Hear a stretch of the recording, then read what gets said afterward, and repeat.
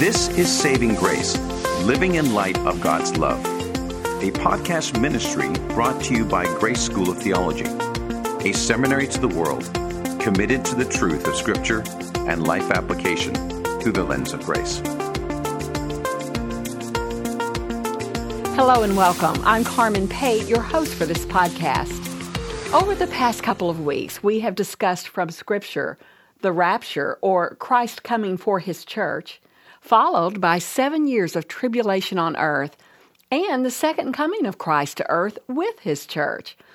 You know, the Scripture then speaks of Satan being bound for 1,000 years, during which time the saints will reign with Christ on earth. The millennial kingdom is our topic today. Here to help us better understand this 1,000-year reign is Dr. Dave Anderson, founder and president of Grace School of Theology. Dr. Anderson is a graduate of Rice University, received a master's in theology from Dallas Theological Seminary, and earned a PhD in Greek New Testament and early Christian literature from Dallas Seminary. He has authored numerous books, including Triumph Through Trials, Portraits of Righteousness, Maxim of Joy, and Bewitched, among others. Dr. Anderson, welcome back to Saving Grace. Good to be here, and welcome back to you. Thank you so much. Well, you know, today we're going to get into a topic that many are going to go, I don't really understand the purpose. We're going to be talking about a literal 1,000-year reign of Christ on earth, and we know there are several views, 3 views that we'll be discussing today. But just the bigger picture is, why is it even important for us to talk about this 1,000-year reign, the millennium? Well, it's gigantically important. 3 things jump off the page for me. One is it helps us understand the reason why humans exist. You see, the book of Genesis opens with the idea of a kingdom. He says, take dominion over the earth. The book of Revelation winds up with, as far as flesh and blood human beings, with the kingdom, the 1,000-year reign. Well, why is that? It's because that is what we call the meta-narrative of the Bible. Kingdom truth helps explain the theme of the Bible. Well, why is that? Because, as we said, I think, in another podcast, when Lucifer rebelled, he opened 2 character qualities of God to question. One is His sovereignty, who has the right to rule. One is His love, is God worthy of being loved? And then He created mankind a little lower than the angels in order to answer those 2 questions. So given less revelation than Lucifer had of God, given less mobility, less power, less intelligence, God still said, I can reveal just less than you had to him, to man, and he'll trust me instead of you. Well, that means we have to have a vote. We have to have choice. Right. Without the power to choose, God would never know if He's loved. We went over that, I think, before. Mm-hmm. And God would never know if we think He has the right to rule. And so both those questions are wrapped up in our obedience, as John 14:21 says, and Deuteronomy 8. However, the first Adam never took dominion. That's right. And Noah was offered the same chance, and he didn't take dominion. And so finally God decides, okay, this isn't working this way. So He decides, I will have a second Adam, as 1 Corinthians 15. The last Adam is going to answer those questions by setting up a kingdom on earth, the millennial kingdom. So that is the climax of human history. When I say human, I'm talking about physical flesh and blood people on the earth. Mankind. Obviously, the climax for us is in the New Jerusalem.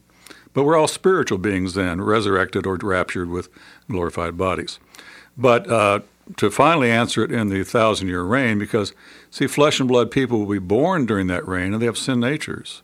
They still have a choice as to whether to believe in Jesus or not. Yes. It's kind of hard to imagine they wouldn't, since He's right there. You would think. But our sin nature is so rebellious that a number of them don't, and those are the people rounded up by Satan when he's loose from the pit where he's been for 1,000 years. So that's one reason. It answers the question helps answer the question is, why do we exist? And behind that, the 2 questions about God. Yes. Does He have the right to rule? Is He worthy of being loved? Wow. The second big thing that jumps out at me is that's pretty much what Jesus talked about when he was on earth. You know, Mark 1 starts off with the gospel, but it was the gospel of the kingdom. Repent, the kingdom of God is at hand. Yes. And so when he gets to the Sermon on the Mount, he's still saying, unless your righteousness exceeds the righteousness of the scribes and the Pharisees, you will by no means enter the kingdom. And so he is offering that 1,000-year reign to the people right then and there. It could have happened then. It Yes. didn't have to wait till this time period or later on when it does occur. That's correct. Okay. And of course, people always say to me, well, if the Jewish people had accepted him as their king, how would we be saved? Because there's no crucifixion. Well, we forget. Christ said, the Jews didn't take my life from me. The Romans didn't take my life from me. I laid my life down by myself. So he would have done the same thing. You still needed to have a substitutionary atonement for mankind to be saved. Wow. So it's what Jesus preached. It's what he talked about. All right? Yes. He talked about rewards in the kingdom. You know, Peter Yes. in Matthew 19 says, Lord, we've left everything to follow you. They have thriving businesses. Fish cost 5 times the price, or maybe it's 3 times the price of meat in Israel at that time. But they left all that to follow him. What are we going to get out of it? He says, well, to you, meaning his disciples, you'll sit on the 12 thrones ruling over the 12 tribes of Israel. He says in the regeneration, and by that he means in his kingdom. In his kingdom. Yeah. All right, so that's the second reason. The third one is maybe, well, they're all important. But the third one deals with amillennialism, which means there is no kingdom on earth. Right. Mm-hmm. Now, we have in Scripture the judgment seats. We have 3 times the judgment seat of Christ mentioned. That's 1 Corinthians 3, 2 Corinthians 5, Romans 14. And that's where he says believers are judged for their life after they became Christians. It's to see how much of their life will count for eternity and how much was lost or wasted. Right? Mm-hmm. There's a whole separate judgment for unbelievers. That's called the Great White Throne. Right. Now, we're told in Revelation 20 that occurs at the end or after the 1,000-year period. Okay? Mm-hmm. And we're told that the judgment seat of Christ occurs before the tribulation begins. And that's a separate subject we could go into. I could support that, I think. All right. Now, if you are a preterist, meaning you think much of Revelation was fulfilled in the past, which many very popular teachers teach, then you've pulled out the tribulation and you've pulled out the 1,000-year reign. Now, I don't know if a listener can picture this, but remember, these judgment seats are separated by 1,007 years. If we pull the 1,007 years out, what happens? The judgment seats collapse. Into one. And they occur at the same time. Mm-hmm. But it says in Scripture you get to the judgment seat of Christ only if you're in Christ. Yes. That means a believer. How did you get there? Not by works. You got there by faith. All right, take the Great White Throne. How did you get there, if someone gets there? It's not by works. It's because they didn't believe. Yes. If you believe, you go to the great judgment seat of Christ. If you don't believe, you go to the Great White Throne. But at both judgment seats, you're judged for your works. At the judgment seat of Christ, you're judged for your works to see how much of your life will count forever.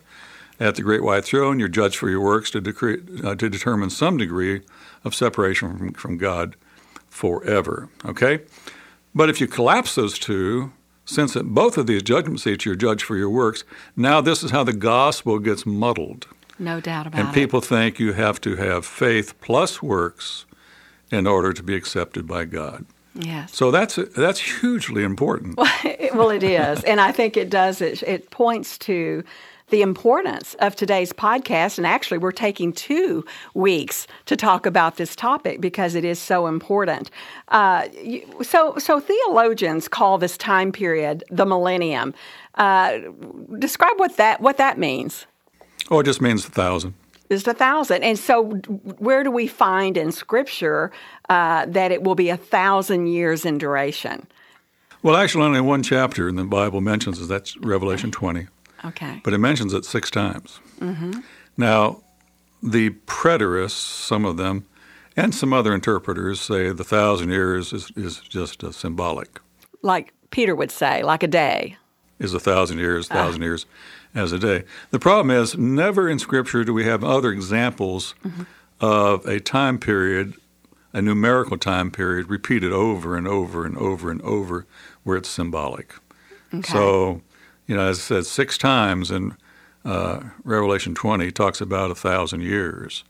And if that is symbolic, there would be the only example in all the Bible where a repeated numerical time period is repeated over and over and over and over. It would make sense that it would be repeated that way if it was symbolic, right? I mean, over and over again. Oh, I don't know. I suppose it could make sense. It's just the Bible never does it. Just doesn't do it. Okay. All right. Well, we referenced earlier that there are 3 major interpretations, and you've referenced the all-meal thinking. But let's kind of go through those because there are obviously arguments against a literal 1,000-year reign on earth, and part of that has to do with the interpretation of Scripture in regard to this time period. So there are 3, the premillennial view, the amillennial view, and the postmillennial view. Could you let's start with the premillennial view. Just kind of give us a brief synopsis of what these represent. Well, all the church fathers from, we'll just say 100 A.D. up to 400 A.D., okay? They were what were called chilias. And that's just another way of saying they believed in the millennium, and they were all premillennial because they believed in the Antichrist, they believed in a time of trouble that would be ultimately decided by the Battle of Armageddon, as described in Revelation 19, where Christ comes back and sets up his kingdom. Now, the first Orthodox church father, and I say that carefully, first Orthodox church father went against what's called the regula fide. The regula fide was the rule of faith held by the church fathers before Augustine. Okay. And in 412, Augustine changed his doctrine in many, many ways, but one of them was regarding the millennium. And he was reacting against the Donatists, who were the majority of Christians in northern Africa. And the Donatists had what's called the cult of the dead.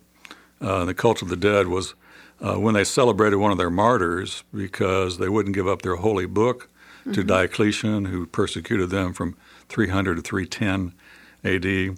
They would put them in plaster Paris for 2 weeks and study it so as to better recognize their features when Christ returned.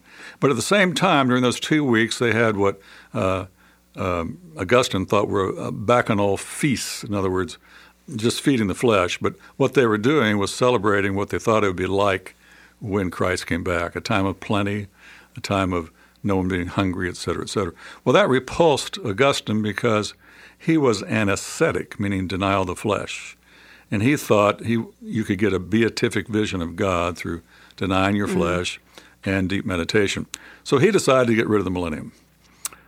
He couldn't stand Daniel 9 and the Donatists counting the years down and trying to see how close they were to Christ's return.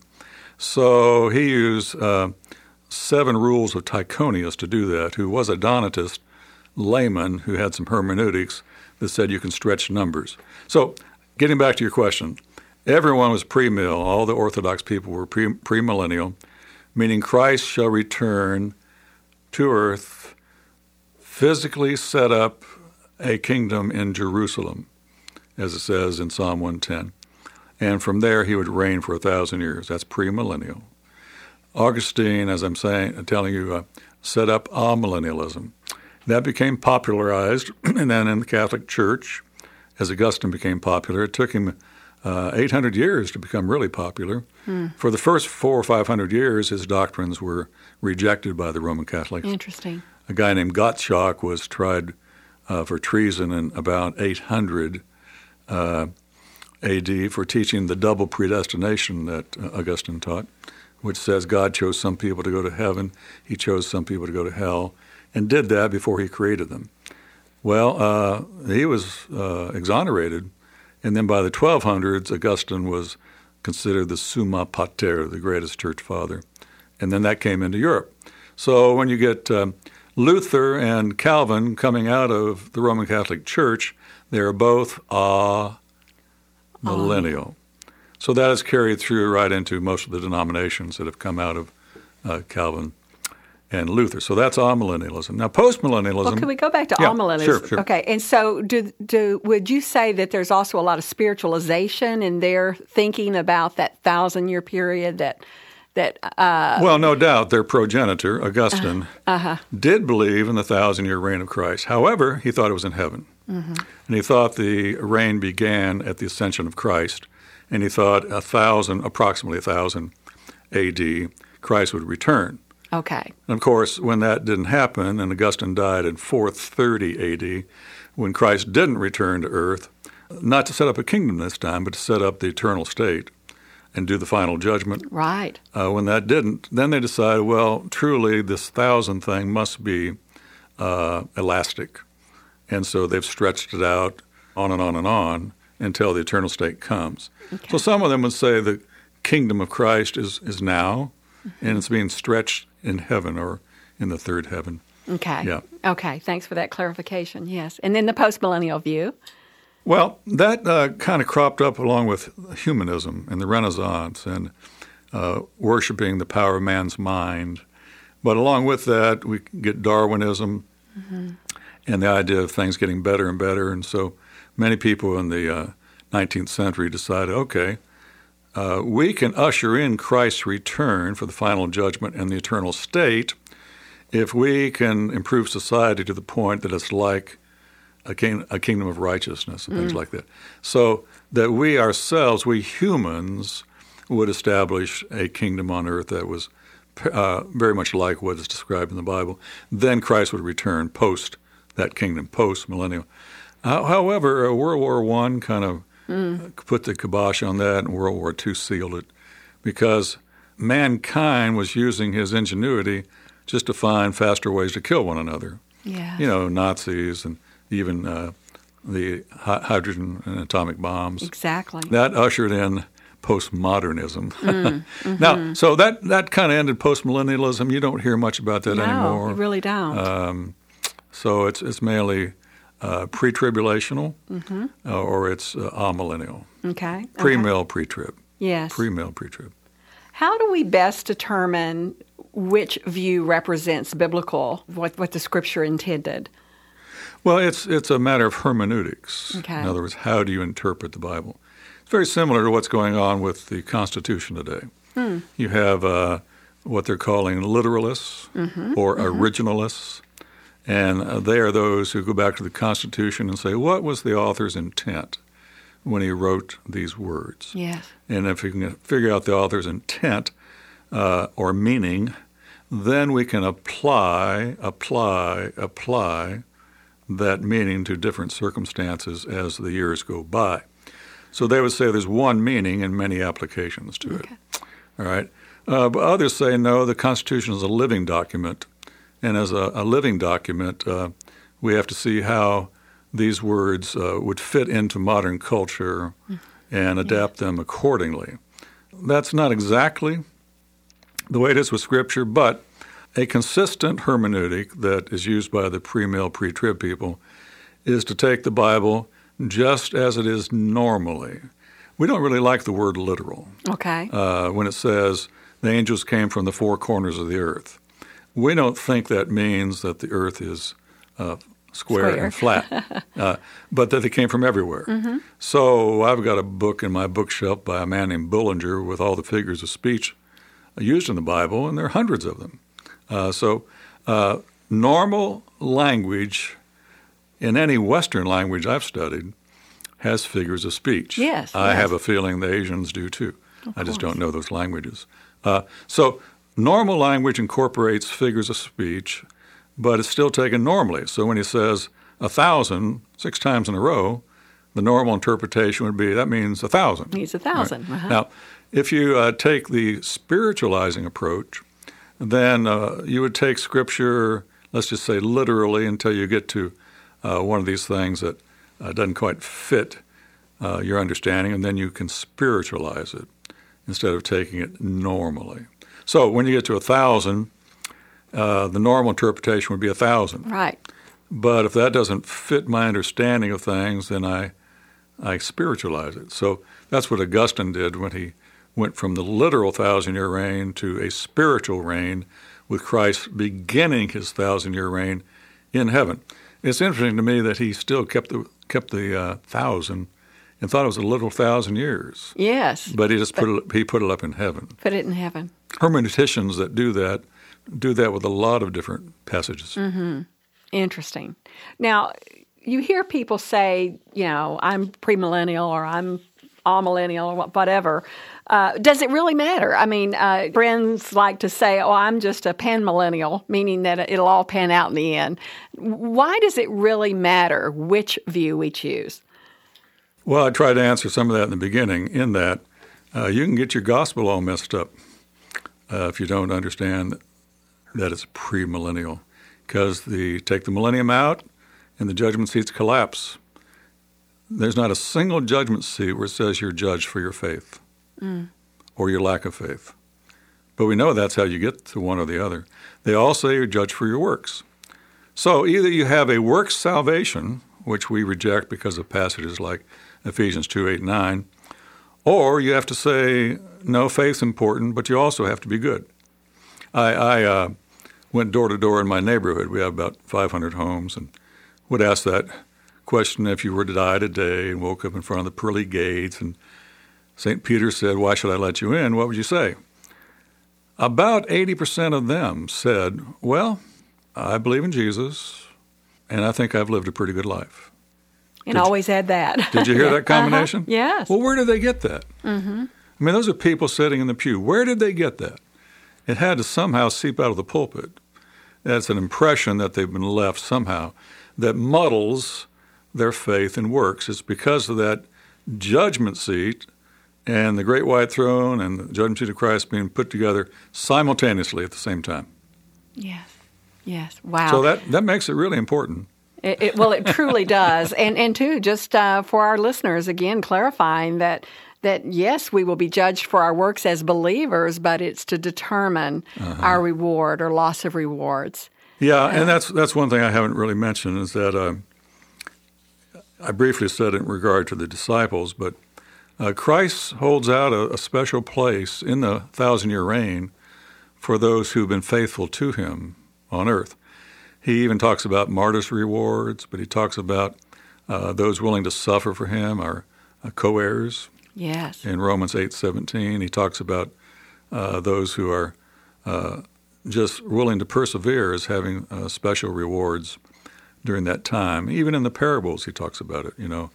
Well done, good and faithful servant. Mm-hmm. Enter the joy of the Lord.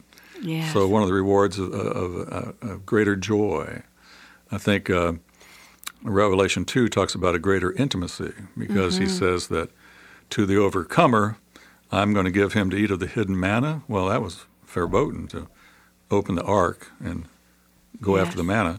But you get to eat of the hidden manna that's in the ark. And I'll give you a white stone with a name on it no one knows but you and me.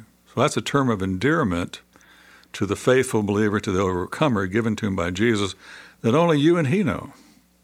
Well, that's wow. That's incredible. That's wow. You know. Yes. And so you see, even in those overcomer passages, you see a growing closeness to Christ as you go from church to church. So a greater intimacy is another reward. There are a lot of things about the millennium that are very important. Absolutely. And next week we're going to have that opportunity to really dig into what will take place, what will transpire in the millennium for believers, for the nation of Israel, for the Gentiles who are born during that time period. We'll look forward to digging into that even a little deeper. Well, Dr. Anderson, it just seems that as we talk about the end times, there's a lot of folks that don't even want to go there because they think it's a lot of conspiracy talk. They believe that it really is something that doesn't matter to them because even if it happens down the road, they're not going to be around, depending on what they believe. But in our closing moments, there are those who are listening today who are not sure if they would be one that would be on that side of standing before Christ at the judgment seat of Christ, or if they would be at the white throne judgment and want to have that assurance today. So if we could just close today's program as we're talking about the end of time, to make sure that those listening today do know that where they would spend eternity. Well, it's really simple. The gospel is really simple. It's not complicated. That's why John 3:16 is probably the most beloved and well-known verse in the whole Bible. It just says believe. Or the Philippian jailer in Acts 16:31. What must I do to be saved? Paul just said believe. That's all that's required. Well, what do you believe? You have to believe that Jesus is the one who died for your sins in order to remove them as a barrier between you and God. But if you believe that, and believing is, really putting your trust in that, that's your only hope for heaven. Yes. Nothing else. You can never be good enough. You can never be perfect, as it says you must be to get in heaven. And the only way we get perfect is when we believe in Christ. His righteousness is credited to our account in heaven. God accepts us, as it says in Ephesians 1, in the beloved. So just believe. Trust in him as your Savior, as you usually hear it put. But if you do that, then it says in 1 John 5, you can know. You don't have to hope, guess, maybe. He's written these things to those who believe in the name of the Son of God, that you might know that you have everlasting life. So you don't have to wait until you die. Well, you can know right now. That's present tense. That's know. right. That's right. And it makes the discussion about the millennium even more exciting for those of us who believe. So I look forward to having you back next week to talk more about the millennial kingdom. Well, I have to say, though, the rapture might take place before that. So I don't know if I hope I'm coming back next week or not. I'm with you. I agree with you. Absolutely. Well, our guest today has been Dr. Dave Anderson. We hope today's topic has stirred your interest to get into God's Word and learn more. We encourage you to check out the many courses offered through Grace School of Theology to further your knowledge and your understanding of God's truth and grace. Please share our podcast with others who might benefit, and let us know how you personally are benefiting from these programs. Send us questions or make suggestions for program topics. You can email us at savinggrace@gsot.edu or follow us on Twitter. Our handle is @SavingGraceCast.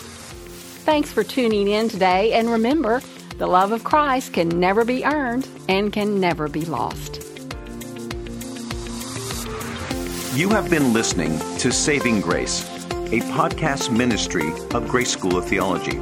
For more information, visit gsot.edu/savinggrace. Views expressed on this podcast may not always be the views of Grace School of Theology or its leadership.